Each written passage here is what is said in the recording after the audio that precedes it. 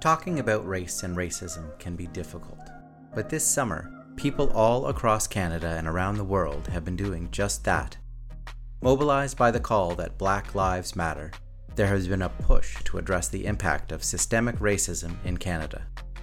If you think systemic racism isn't having an impact on our society, our guest calls on you to check the stats and your own bias. Racialized people are overrepresented in our prisons and underrepresented in our leadership. The information is there, the stories are there, the experiences are there. This episode's guest turned her experience of being Black and working on Bay Street into a Globe and Mail article that continues to reverberate in the legal profession in Canada. Hadia Rodrigue has since dedicated herself to creating more inclusive and diverse organizations. She talks to us about moving beyond demonstrating inclusion to actually being inclusive. She calls on those who align themselves and their brands with Black Lives Matter to move beyond words and symbols and take action. I'm Michael Bassett, and welcome to Bright Future. My guest this episode is a lawyer, PhD, researcher, consultant, lecturer, speaker, and commentator on issues related to equity, diversity, and inclusion.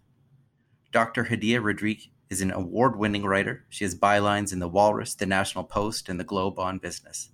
She's perhaps most well known for her piece Black on Bay Street, which outlined her experiences as a young Black woman working in a Bay Street firm.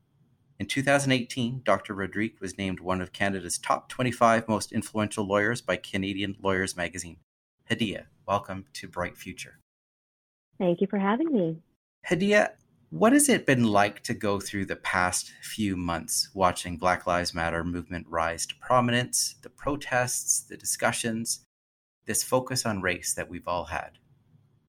It's been a bit trippy, I'd say, a bit of a strange experience. This is the stuff that I talk about and research and live, eat, and breathe. Part of me is just like, what took everybody so long? Why did it take somebody being murdered for you to care about what happens to people on a daily basis in North America? I think it was the combination of the video and the very clear killing of someone on tape and the pandemic. Because you have a lot of people who are stuck at home, their only outlet is TV or the internet, and you can't watch someone's murder and then go to the bar afterwards. You can't escape from it in the way that you could escape before. I think that is the genesis of why we've had this focus. And I think also it's a lot of the labor of Black people in this moment who are putting out content and making sure that people can't just walk away and just can't treat this like another Freddie Gray or Eric Garner or Trayvon Martin, because this is not the first time we have seen a Black person murdered at the hands of the state. There was something about being at home and just the pandemic that had a certain tinder that we didn't have before. We've seen such an increased focus on race in the US, but also in Canada, focusing on the racialized experiences of Canadians, whether in our cities, in the pandemic, in the relationship with the police. Why do you think it is so difficult for white people to understand the importance of racism and systemic racism in the experience of racialized Canadians? I don't know if it's difficult. I think it's just a willful ignorance. I think it's a choice not to acknowledge or engage in discussions about racism. We have a certain level of racial illiteracy in Canada. White people in particular don't know how to talk about it, don't feel like they have the language, feel like it's not about them. Even using the word racialized to describe people of color, that implies that only people of color are racialized and white people are not. It assumes that whiteness is the default when the creation of whiteness is kind of why we have racism in the first place. It was setting a group of people above others. When you have former Canadian politicians likening having glasses in high school to the daily repeated systemic oppression that people face, it just seems disingenuous. How could you think that having glasses in high school is in any way compared to being a Black person in Canada. You would have to have intentional blinders on to be able to look at who's the upper echelon of our politics, of our political parties, of our corporations, at any position in power, to make that kind of statement, to say that there isn't something systemic going on. I don't think it's difficult to understand. I think people just choose not to, or they don't want to. We've seen a number of individuals dial back on that notion of systemic racism. They've said there is no systemic racism in organizations. And then after a few conversations with some key people, they've said, actually, there is. Is that progress? I kind of feel like they were lying before, to be honest. And for you to think that there is no systemic racism or systemic sexism, like let's take my field of the law, for example. Let's look at the top of a Bay Street law firm, mostly white men. Let's even just not even get into race. Let's stick with gender. You see about 10% women and 90% men at the top of a lot of law firms. Graduation rates from law school have been 50-50 for the past 20 years. For you to believe that that 90-10 split represents the best of who we had in our profession and the best of who you had at your firm, if you were hiring 50-50 in your associate classes, would mean that you believe that men are smarter than women. Because statistically, that's the only way that that could play out, is if you truly believe that men, and specifically white men, are the most qualified and the smartest out of all the groups of people. Because it would mean that you think that men 6, 7, and 8 are more qualified than women 3, 4, and 5. I don't see how you could think anything else and not think that something systemic is at play. But I think there are some people who truly do believe that men are smarter than women or that men are more capable. But if that was the case, we would see men outperforming women in law school at an 80-20 or 90-10 rate. We would see them outperforming women in university at an 80-20 or 90-10 rate. We should see 80% men on the dean's list, and we should see only 20% women. But that's not what we see. In fact, in a lot of schools, you see the exact opposite. In some programs, you'll have 75% women on the dean's list and 25% men on the dean's list. There's research out of the US that shows that women outperform men in school. They study more, they spend less on non-extracurricular social activities. If you look at who's going to university in Canada, I think it's about 56% women now and 44% men. To have that kind of a flip at the end shows that there's something else going on. I've seen diagrams of the pipeline at law firms where you start out with certain percentages, and if you break the categories down into women of color, men of color, white women, and white men, the white women and the men of color, their ranks decrease by about 50% once you get to equity partnership from the initial hiring as a first-year associate. And the women of color decrease by 75%, but the white men part of the funnel expands. If something systemic is not going on, the only other explanation would be that you think that white men have a more innate talent than everybody else. Statistically, that's actually impossible given all of the other evidence. One of the challenges and one of the opportunities through the awareness has been that many companies have taken on some of the discussions as it relates to Black Lives Matter. We see that through the initiatives that many companies took around the Blackout Tuesday, where they took their brands and committed themselves to aligning with Black Lives Matter, but also to creating and addressing diversity. How important do you think it was for companies to show that support? It really depends on what the motivation was. I think it's something that's hard to tell. Were you doing it just because you thought you were supposed to do it, or were you doing it from a genuine place of wanting to show that support and committing to change? For me, it's not enough to just say, oh, yeah, we know racism is bad. The next step now is to come out with an action plan that has tangible metrics so people can hold you accountable and be ready to speak to how you're going to achieve the numbers you want to achieve and what you're actually going to do. And one thing I want to make really clear when it comes to Black Lives Matter and it comes to anti-Blackness in organizations, the phrase seems to be so confusing for people. Black Lives Matter. We're not saying that other lives don't matter, but we're saying Black Lives Matter as well, because right now the evidence is that they don't. And so for all those people who like to shout all lives matter, I just want to make that clear to you. The whole point is, yes, all lives should matter, but right now they don't all matter. I actually saw someone post a Blue Lives Matter somewhere on Facebook, and other people commented below saying, firefighters matter too. What about teachers? What about nurses? And they said, yes, those matter, but those professions aren't under attack. Yes, that's exactly the point. You just proved the point of Black Lives Matter by saying that. Yes, white lives are not under attack. That's why we're highlighting Black Lives Matter.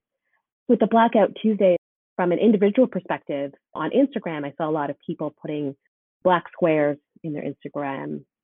It was frustrating for me when I saw people who hadn't said anything about Blackness or Black Lives Matter for 2 weeks and then put up this black square and then did nothing else after that. Who was that actually for? Was that really for me? Because how does that help me?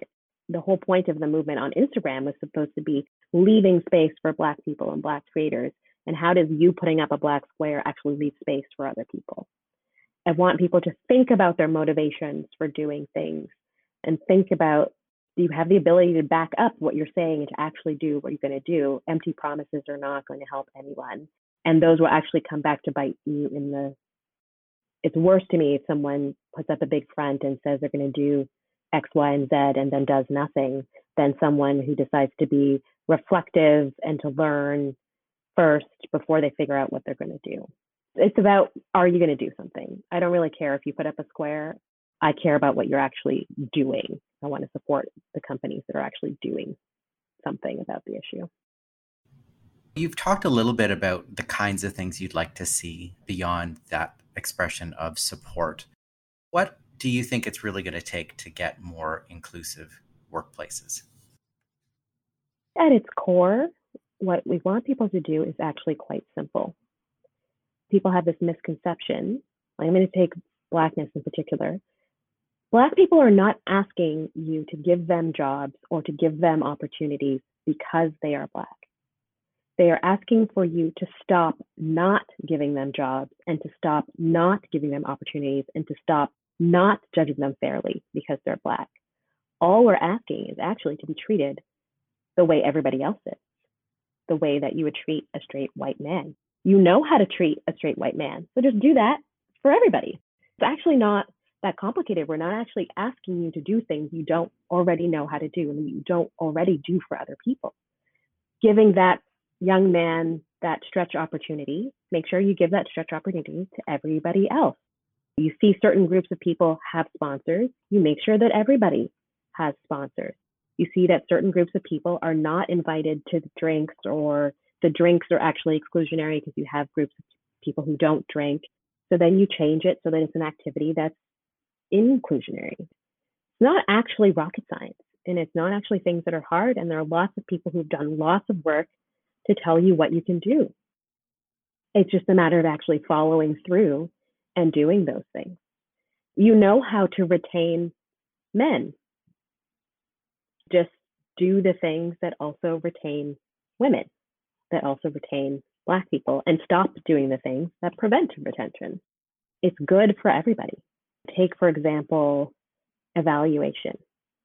There was one cool little study that I saw, didn't have the biggest sample size, but it was still helpful, where they sent out a piece of writing to several partners at a bunch of law firms, and they purposely inserted a bunch of errors. Spelling errors, errors of law, errors of fact, etc.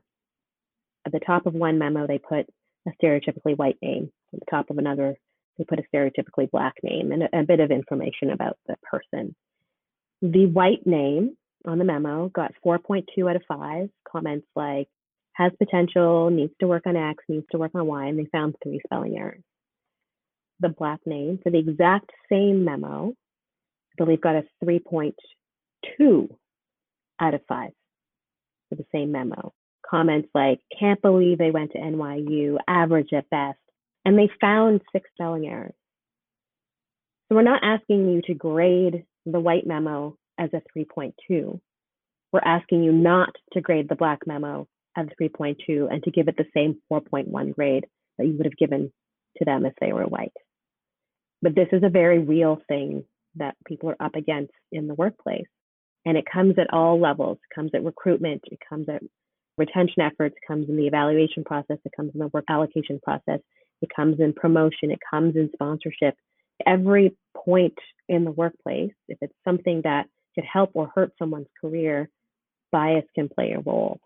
Removing bias from the process so that everybody gets the same benefit of the doubt, the same opportunities, the same chances, so that we actually have a meritocracy and not whatever we're pretending we have right now. That's the tension that many organizations have. They have a belief in a meritocracy system without an understanding of the systemic racism, the unconscious bias, the elements that get in the way. They may think that they're moving things forward in the right way, but can't just treat everyone the same. There has to be some kind of policies or practices that you think might help to address some of that bias so that we don't end up with a sense that we've done our best, but we still can't get the numbers. That's what you often hear. People think their policies are unbiased, but then when you do a deeper examination of them, they aren't. It's a lot easier to change a process than it is to change people. I don't know if that 65-year-old lawyer in the corner office is going to have a sudden change of heart. But if you change the process so he can't be biased within the process, then that makes it easier. Take the example of the orchestra.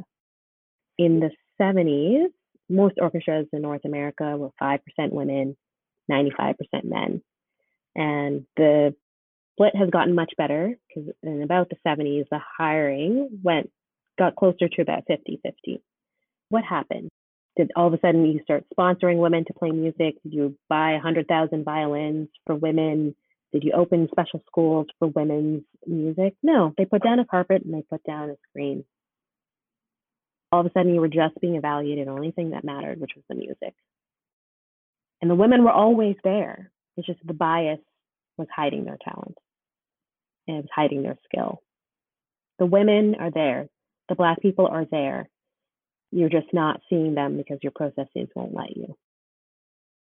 Do you have recommendations for organizations to help them remove those biases from their processes? I think they should work with organizations who do this work. In my own practice of the law, lawyers think they can do everything. But you would never get an employment lawyer to do tax law. You would never get a tax lawyer to do employment law. Why do you think that you are HR experts? And if you have thought the system was fine for 30 years, why are you the person to try and undo the system? Bring in people for whom this is their expertise, who are external observers who can really help you find these points. Collecting data, that's a really big thing that a lot of companies don't do. What's the difference in compensation between your Black partners and your white partners? If you're trying to correct racism in your organization and you don't know the answer to things like that, or trying to correct for sexism and you don't know the differences between the bonuses paid to your male and female associates in every year, how are you going to know if you're doing better? How do you know if you have a problem? And how do you know where you need to go? And how do you know if you're getting there? You can't fix what you don't measure. I'm often astounded by the lack of data that companies collect. And I think part of it is they don't want to know that they have a problem. If they don't have the numbers, they can pretend everything's fine. But if they go looking at the numbers and the numbers paint a different picture, they're going to have to do something about it. For a lot of people, I think inaction is easier than action. As it relates to recruitment or retention and promotion, those are all areas where those divides continue to persist and sometimes get worse. The recruitment might be good, but then the retention side falls off and then that affects the promotion. What's your sense of why that drop off tends to happen? Recruitment often has more HR people involved. And The recruitment processes have been slowly getting better with time, but recruitment's just one link in the chain. And so recruitment, sure, they get in the door, but then you have microaggressions, the way they're treated on a daily basis, what work they get, how they're evaluated. All of those things will eliminate more and more people as you keep going. It's just a matter of time and volume. The recruitment process really only lasts like 2 to 3 weeks and people get in the door, but then you're going to lose a lot more people over longer periods of time. So take something as seemingly innocuous as work allocation. I remember speaking to a partner during one of my talks, and I was making the point that you want to make sure that different people are getting a chance to do different things. And he's saying, I went to this person, they did a good job.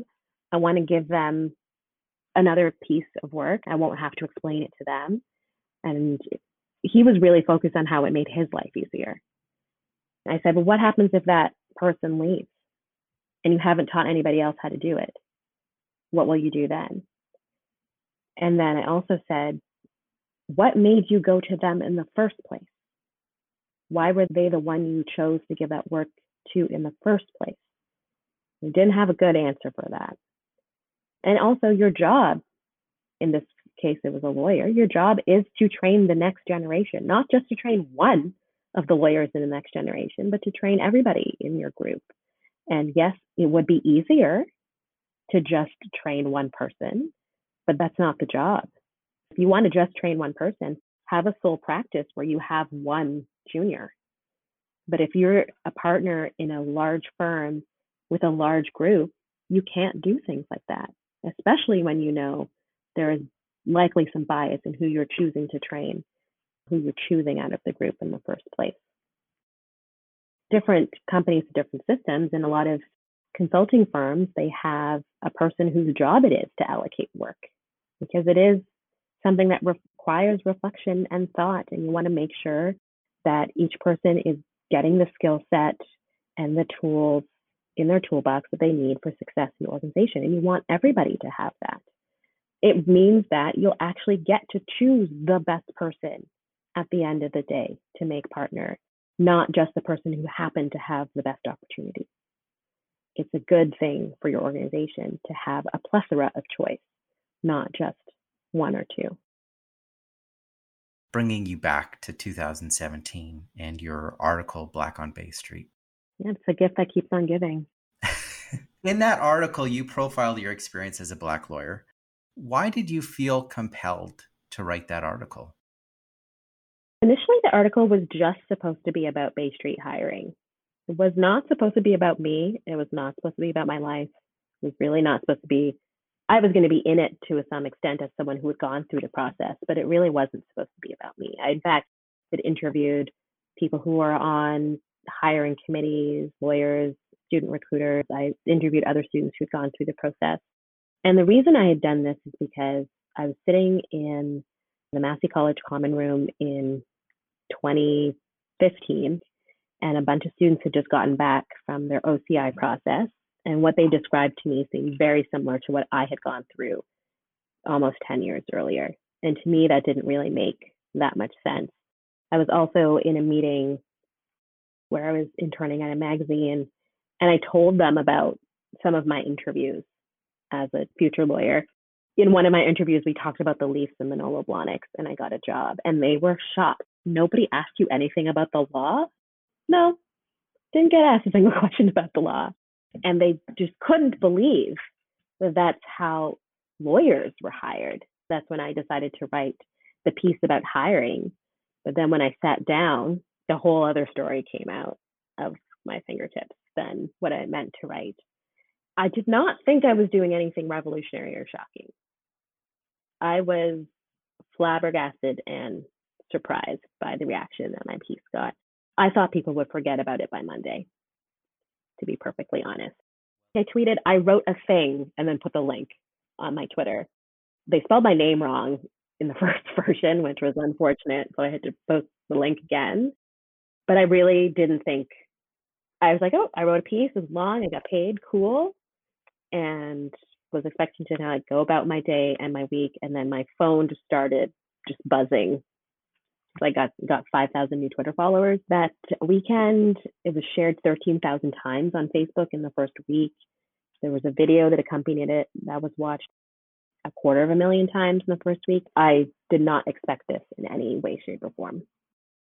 It seems like it continues to reverberate. The Globe and Mail recently published something of a follow-up to your article that explored the shocking lack of diversity that remains in Bay Street. What was your reaction to that update? That was good. I thought it was overdue. It was good to hear the stories and experiences of other people. It was disheartening to see that so many experiences continue and are the same. And I think it was good at sort of pointing out some of the statistics and talking to the firms about what they're doing and what they could be doing. I think there's a long way to go. I do think there is some momentum, and I hope that that continues, but we shouldn't need momentum to tackle a problem that we've known existed. I told everybody about this stuff 2.5 years ago. It's not like the murder of George Floyd brought to light some new information when it comes to the workplace.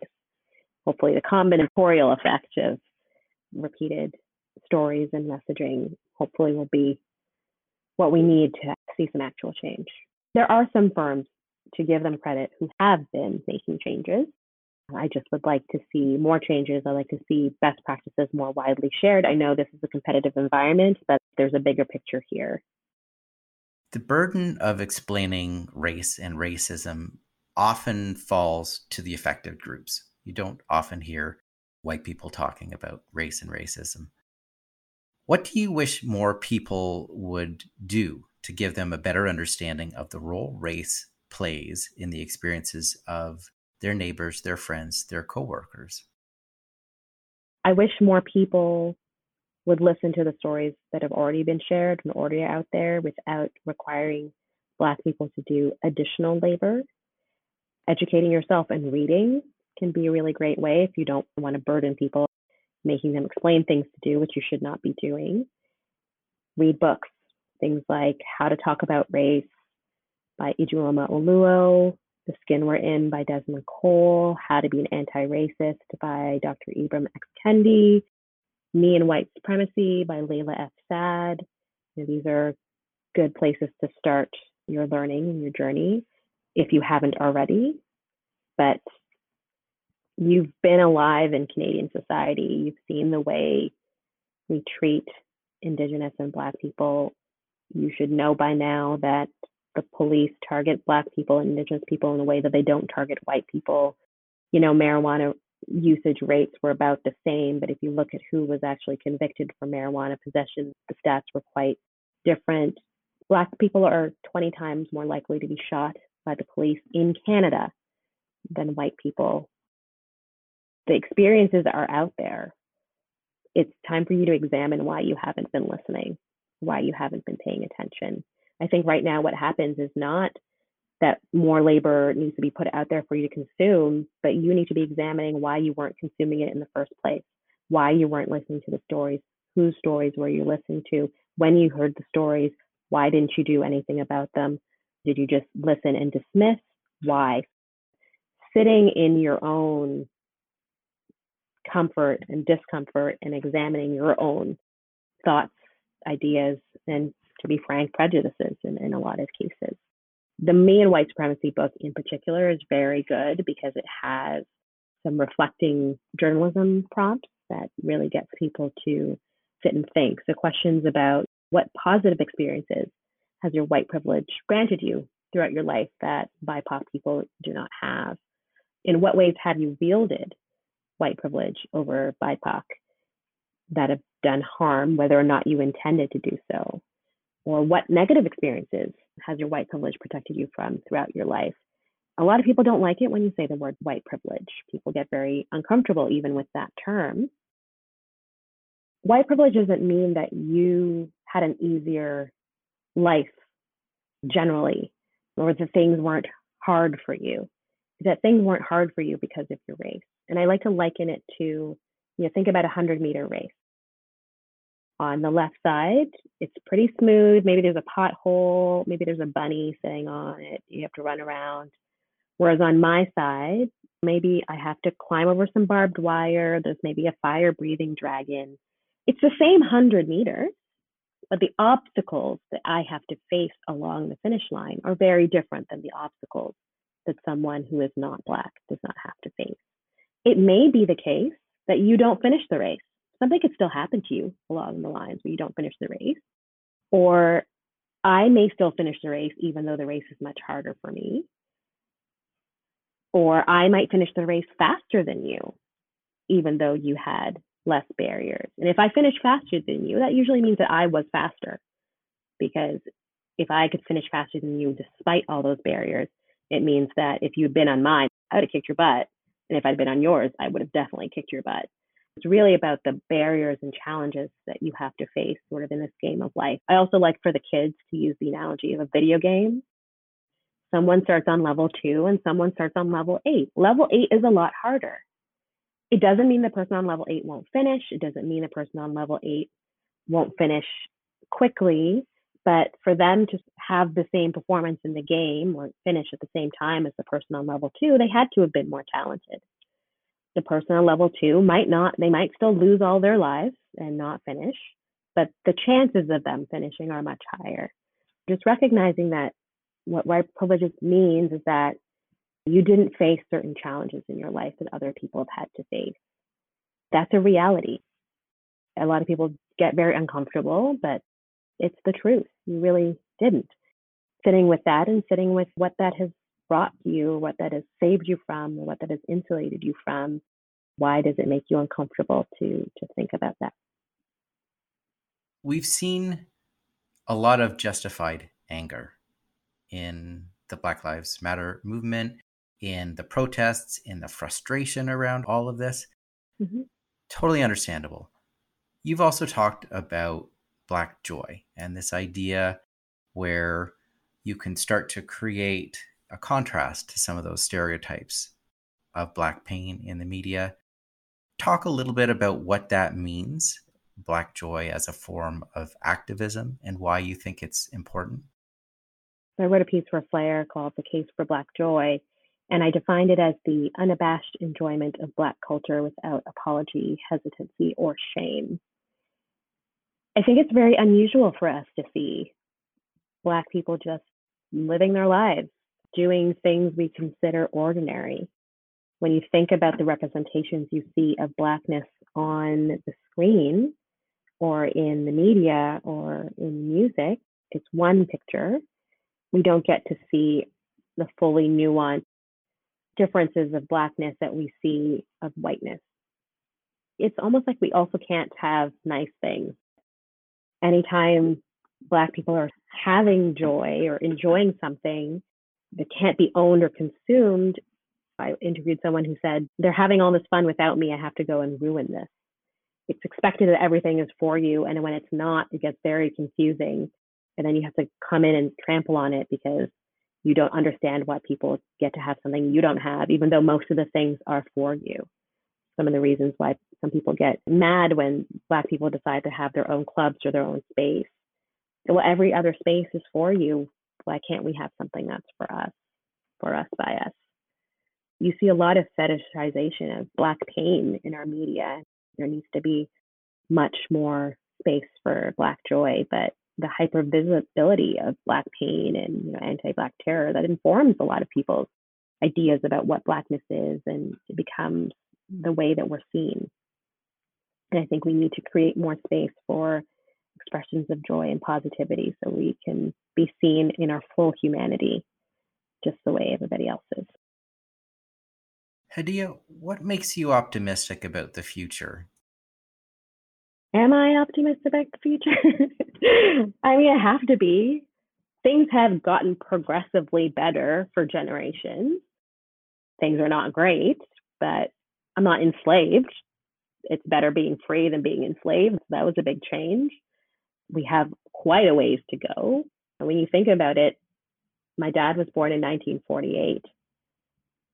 55 years ago, when he was in his teens, he would not have been able to ride at the front of the bus in America. As a 12-year-old boy, he would not have been able to do that. As a 15-year-old boy, he would not have been able to do that. This is not our distant history. This is our recent history. in the 70s and 80s when Black people were actively discouraged from buying homes and from that middle class economic wealth that so many people enjoy, the redlining of districts, the denial of mortgages. These are things that are not the distant past. These were a blip of time ago. My great-grandfather fought in World War I. This is our present. These are the lives of people who still are around. I am optimistic that things every year get better, but they're not great. But I have to believe that I'm doing this not just for me right now, but for future generations to benefit. I am the greatest realization of my ancestors right now. If you asked my ancestors 300 years ago if they thought they would have a descendant who graduated from law school and a PhD and was a speaker and a writer and earning an income and not being enslaved, they wouldn't have been able to picture that, but they fought for it. And so I have to fight for those who come after me.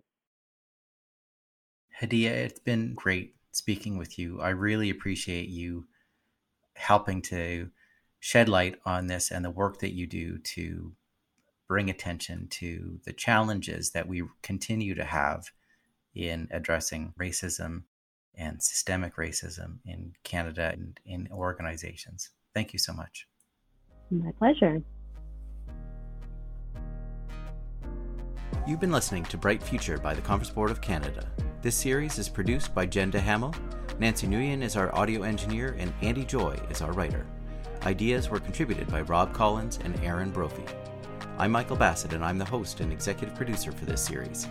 The views expressed by our guests are theirs alone and do not reflect the Conference Board's opinion. For more podcasts, videos, commentary, and ideas, visit conferenceboard.ca.